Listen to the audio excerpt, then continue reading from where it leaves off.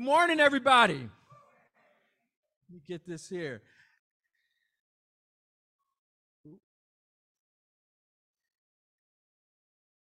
All right. Isn't it great to be together this morning?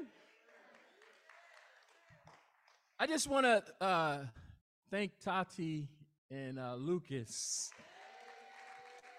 Coming back home, sharing the good news, and coming to the promised land. Thank you guys for sharing what God's doing. Thank you for sharing what the cross means to you.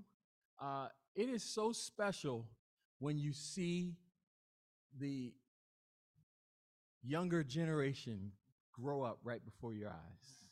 That is just so inspiring, and we're glad for you guys to be here with us today. You know, graduation is in the air. I want to ask all of our college graduates to stand up. All those school, come on. There they are. Look around. Congratulations. Congratulations. It is super exciting. I know that there's more graduations coming up. Daddy's little girl's graduating next week. Yes. Thank you all that have had a part in that process. You know, I want to also give it up to our worship team. You guys have just you do an amazing job every single week, helping us, inspiring us. And I love that last song that Seth just led. I am a friend of God. He calls me friend. You know, one of the things that I think sometimes we forget, and I can forget this, is that Jesus not only came to earth on a mission, he came to show you and I what God is like. In John chapter 1, verse 18, the Bible says, no one has ever seen God, but the unique one, who is himself God, is near to the Father's heart. He has revealed God to us. You know, Jesus can teach us a lot about what it means to be a friend of God. And if you're visiting with us this morning, I'm so glad you're here. If you're on Zoom, welcome. We're going to dive into the scriptures here, and we're going to learn what it means to be a friend of God. Because when you have a relationship with God, you have everything that you need to live here on this earth. But the best part is what's beyond this life. Because, you know, we're not going to be here forever. We were not made to stay here.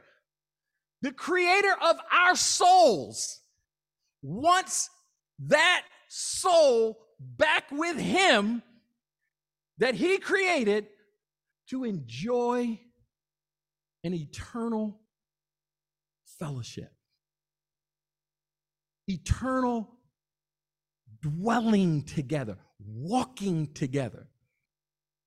You know, one day the disciples watched Jesus pray. And as they watched him pray, they said, you know what? We need some help. And when people are humble, they ask for help.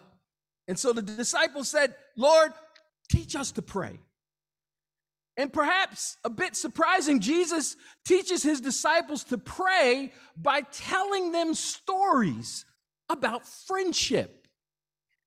He doesn't teach them, here's a set of rules, here's what you do, here's the methodology, but he teaches them how to build a friendship with God. His stories show God's desire to care, to respond, and to listen. By teaching his followers that God cares. Jesus also teaches them to talk to God.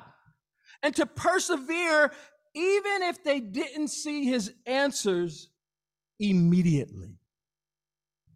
You know, you guys know this guy. Bruno Mars has a song entitled Count on Me. And no, I'm not going to sing it, as some of you thinking. But in this song, it paints a picture of the kind of friendship with God that Jesus describes in Luke 11. We'll be getting there in a minute. Listen to these words. If you ever find yourself stuck in the middle of the sea, I'll sail the world to find you. If you ever find yourself lost in the dark and you can't see, I'll be the light to guide you. We'll find out what we're made of when we are called to help our friends in need. You can count on me. You know, Jesus describes God to his followers as this kind of friend that you can count on. And sometimes, you know, you can be in the faith, but you can have dings. You can get hit. You can get affected by the storms in life. And you start actually wondering, does God really care? Does God listen? Does he hear my prayers? You know, if you're visiting today with us, I'm glad you are here. And I hope to inspire you to pursue a relationship with God. Yes, the God that you cannot see, the God that you cannot hear, the God who is not, you know, jabbing you in the side saying, move, get going. You know, instead, when you need a word of encouragement, when you need to just be lifted up, when you need that gentle push forward in life, who do you count on? You know, the Bible teaches a true friend loves regardless of the situation. And a real brother exists to share the tough times. That's the voice version of Proverbs 17:17. Let's pray to God at this time. Father, we thank you for this time that we have together today. As we read your word, I pray that you move our hearts. God, that not that we get emotional, because we're going to feel some things, but I pray that we think and make decisions that ultimately help us get closer to you, that clear the debris of who you are and what you're all about, and that we get to see you the way that Jesus saw you. We love you, Father. And again, I pray for your spirit to guide this time. It's in Jesus' name I pray. Amen. Luke 11, verse 5. First point, you can count on God. In verse 5, it says, then teaching them more about prayer. Notice the context. And, you know, earlier in this chapter, he talks about, the prayer. He teaches this model prayer. And then he continues. Then teaching them more about prayer, he used this story. Like I said, Jesus likes to teach in stories. Suppose you went to a friend's house at midnight. Okay, that's dangerous. Wanting to borrow 3 loaves of bread. You say to him, a friend of mine has just arrived for a visit, and I have nothing for him to eat. I want you to think about this scenario. Put yourself in this person's position. Imagine you're the first friend in the story. It's midnight. Friend comes knocking on the door, shows up unannounced. You are caught off guard. How you feeling? Are you fired up for the midnight visitor? Probably not. You know, in that time and in that culture, hospitality was a very significant part of their life. So for someone to come and you weren't prepared to, meet their need, that was a big deal. It meant a lot to have enough food to offer a friend in need. So, from putting ourselves in this person's shoes, I think we can guess that his stress level would have increased dramatically when his friend arrived. You know, where does this person turn to handle the sudden stress of his friend's midnight visit? Well, to another friend. He brings all this stress, all this anxiety, all this pressure to another friend, who in this story represents God. Amen? And he begins banging on the other friend's door, shouting, "I need some bread."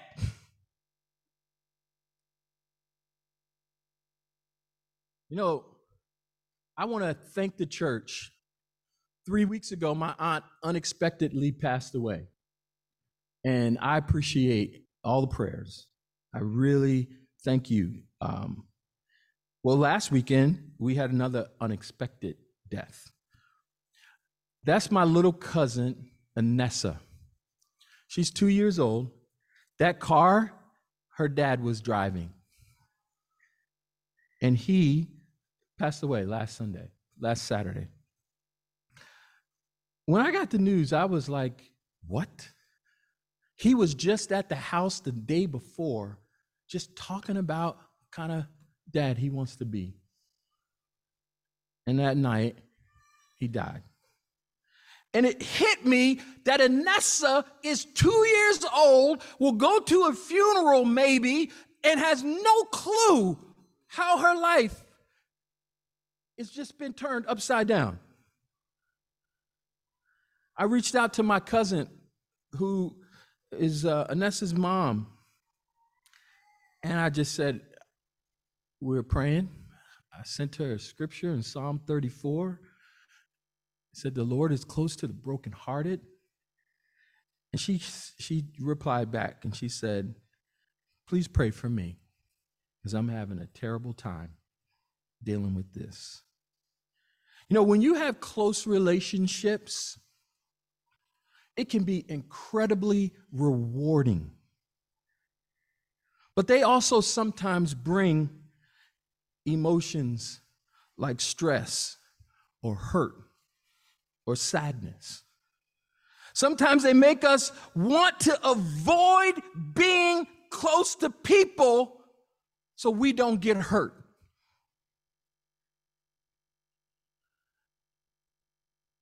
You know, have you been experiencing painful feelings in any of your friendships lately? Have you been experiencing hurt, sadness? Maybe it's rejection. Maybe it's pressure to fit in, pressure to look a certain way and present a certain. Think about it. How have you been handling those feelings? See, here's the question. Who are you talking to about it? Do you talk to God about your feelings, or do you suppress them? Do you deny them? Or do you go to people to talk about them? And I'm not saying we shouldn't talk to people. Suppressing, no, that's not good. Denying, that's even worse. But the best thing that we can learn to do is talk to God about how we're feeling. See, what's the difference between talking to God and talking only to people about how we're doing? Man, we can become so people dependent. It's another way of being self-reliant. And we miss the point of why is this happening? People aren't going to be able to answer that question. And sometimes God's not even going to answer that question. See, God is a friend that you can count on anytime, day or night. and no matter what stress comes into your life. Amen? Secondly, you can count on friendship. Look at verse 7. And suppose he calls out from his bed. This is the friend that's getting bothered. Don't bother me. The door is locked right now, and my family and I are in bed. I can't help you. But I tell you this, though he won't do it for friendship's sake, if you keep knocking long enough, he will get up and give you whatever you need because of your shameless persistence. That's amazing. See, Jesus teaches us something right here that is so important about friendship. A friend keeps talking. Knocking persistently on the door shows that we believe our other friend will eventually get up and help us. A true friend is also persistent when wanting to meet the needs of someone he cares about. See, the first person in the story would not take no. Like we talked about last week, the Shunammite would not refuse to lose mentality. The first person would not take no for an answer when it came to finding food for his hungry guest. See, persistence is something that we need in all our relationships. Church, I want to talk about this for a second. Some of us give up too quick. Some of us are being selfish. What do you mean, Russ? Some of us are desperately needing help. We need somebody to talk to. I heard another guy, I tried to get somebody to help me in my walk with God, and 5 people turned me down. I said, man, we got a problem. We can't make time for each other.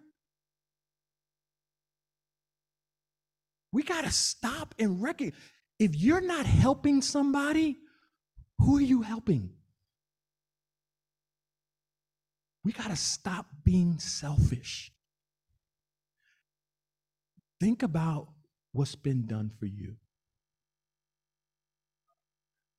Think about that. And then think about the Tatis. Think about these young. Don't you want better for them? Don't you want to see them grow and mature and have families and raise awesome kids? What was done for you? How many hours did people spend with you? How much time? We got to stop being self-centered. The world doesn't revolve all around us. Now, that's what's happening currently. But the reality is, we got to get this mindset. Hey, it's not about me. It's not about me. See, why do we need persistence in our relationship with God? See, in this story, the first person, they face some obstacles to getting what he needs. His friend is already in bed. You think about how bold that is. He's out. Got the CPAP on, you know? And the kids are asleep.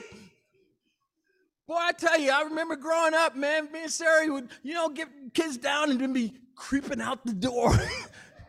Don't say nothing. The phone rang, running over there, grabbing it all, right? He says the door is locked. See, to keep asking for this guy's help would require overcoming some obstacles, like pride. Some of us just don't want to ask for help. Think about it. We are struggling, and we'll figure it out. How you doing? I'm good. Right? We're hungry. Our stomachs are growling. You want something to eat? Nah, I'll be all right.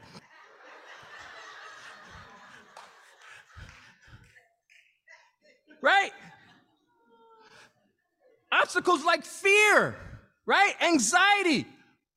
Or maybe it's unbelief. See, when we run into these obstacles in our relationships and they can stop us from talking to God or talking and connecting with God, we gotta overcome it. Because guess what? We need help. Because somebody else we're trying to help them as well. But you can't do that if you get snagged, right? See, because we all face these obstacles, sometimes in prayer as well, it's important to remember this. When I get on my knees or I'm going to God in prayer, He is the friend that we're going to. He's the friend. And when we believe that He's the friend, we will stick it out. And we'll keep talking to Him without letting these obstacles get in our way and without allowing ourselves to give up. See, this story also addresses something difficult that I believe every one of us here in this room at some point in our relationship with God has experienced. And it's seemingly unfulfilled expectations or requests. i.e., you have not answered my prayer. And I've been praying for it a long time. Unfulfilled expectation, you know what that can do? It can lead to you actually being bitter and getting mad and saying, doggone it, He's not listening. I'm not praying anymore. But see, that's not really true. Maybe there's something that He's been trying to do to help you realize something. Or maybe your prayers has just been all about you. And He's trying to get you to focus on something else and somebody else for a minute. For 1 minute. So you can see the reality. It's a big world out here. It's not about me, right? Think about it. So how do we handle feelings of bitterness, hurt, discouragement? How do we handle it when we ask God for something and we don't see His answers right away? See, I think one answer to this story is that God is always trying to get us to trust. Trusting that God is a friend means trusting that He is working for our good and has our back even when we can't see it. Right? This is easier said than done, right? Because when I got that news last week, I said, what? You know, my aunt that passed away, this was my cousin's, she was my cousin's godmother. They were like this. And so she got hit with the right and then hit with the left in less than a month. And I thought, wow. See, how do we build trust as we wait for God's answers to our prayers? I want to talk about 3 things here. Here are 3 things that we can do to build our trust in God. Number 1, make a choice. We can decide to trust God more than we trust ourselves, or, this is the big one, our emotions. Okay? Let me tell you, our emotions can be God. Our emotions can be God. All you got to do is recognize when things happen, what do you do? And if you don't decide to do what God's saying here, and you go by your fit. Well, I felt this. Emotions have become your God when you don't do what God says. Are you with me, church? So we got to decide. We got to make a choice.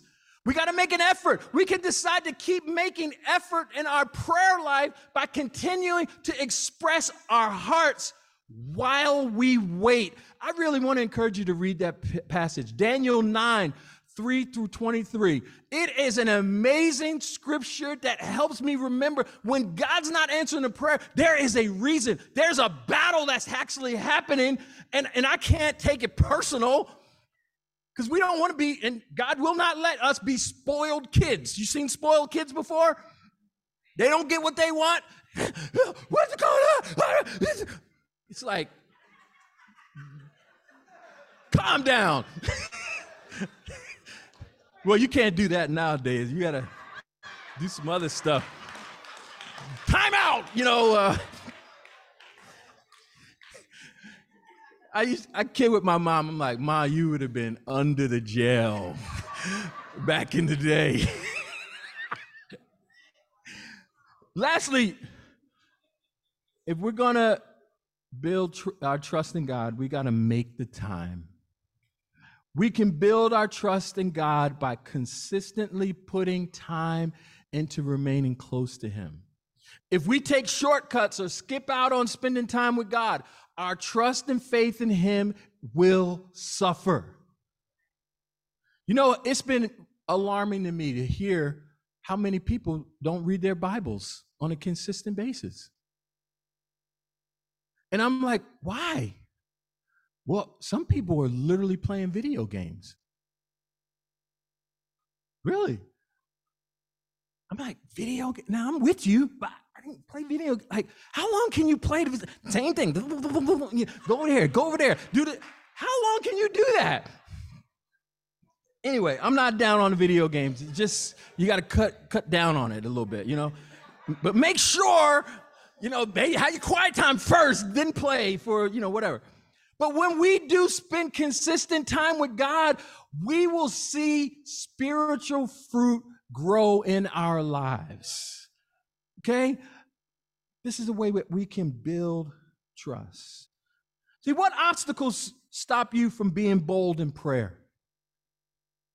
See, how can you start being persistent with God in prayer? What's that prayer that you've been praying, that you used to pray, but because you haven't heard it or seen something, you stopped? Okay? We gotta take a step back and remember who it is that we're praying to. Next. Okay. Yeah, this thing is not working. Okay. Ooh. All right. Thirdly, you can count on prayer. We're going to land this ship here. Okay. You can count on prayer. Look at verse 9. Luke 11, verse 9. And so I tell you, keep on asking, and you will receive what you ask for. Keep on seeking and you will find. Keep on knocking and the door will be open to you. For everyone who asks receives. Everyone who seeks finds. And to everyone who knocks, the door will be open. This is the challenge. This is coming from Jesus. And He's telling us, hey, this is what's going to happen. And then we say, I've been doing it. Come on, man. How long? Remember Abraham? Lord intervened, 75. When did that boy come? 25 years later. Now, again, I don't know the whole reason, but I will tell you this. If you watch, there's a movie out, His Only Son. That's talking about the life of Abraham. That woman that played Sarah, I was like, she needs to win an Oscar because it was so amazing. She was so real. And I'm thinking, man, this woman really went through it, and I don't want to give the movie away, and I don't want to, but it'll help you spiritually. Jesus teaches us that we can count on prayer if we keep asking, keep seeking, and keep knocking. We will receive what we ask for and find what we are looking for. God wants us to talk to him and share with him our hopes, our dreams, our fears, our insecurities. Why?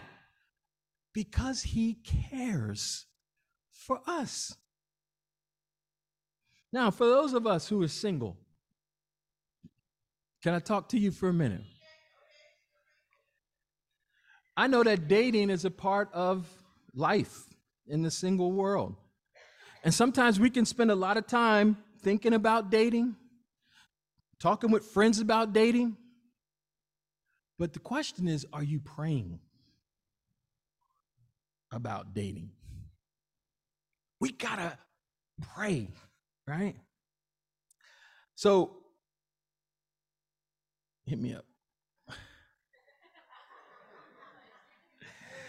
So, last week, God answered a prayer.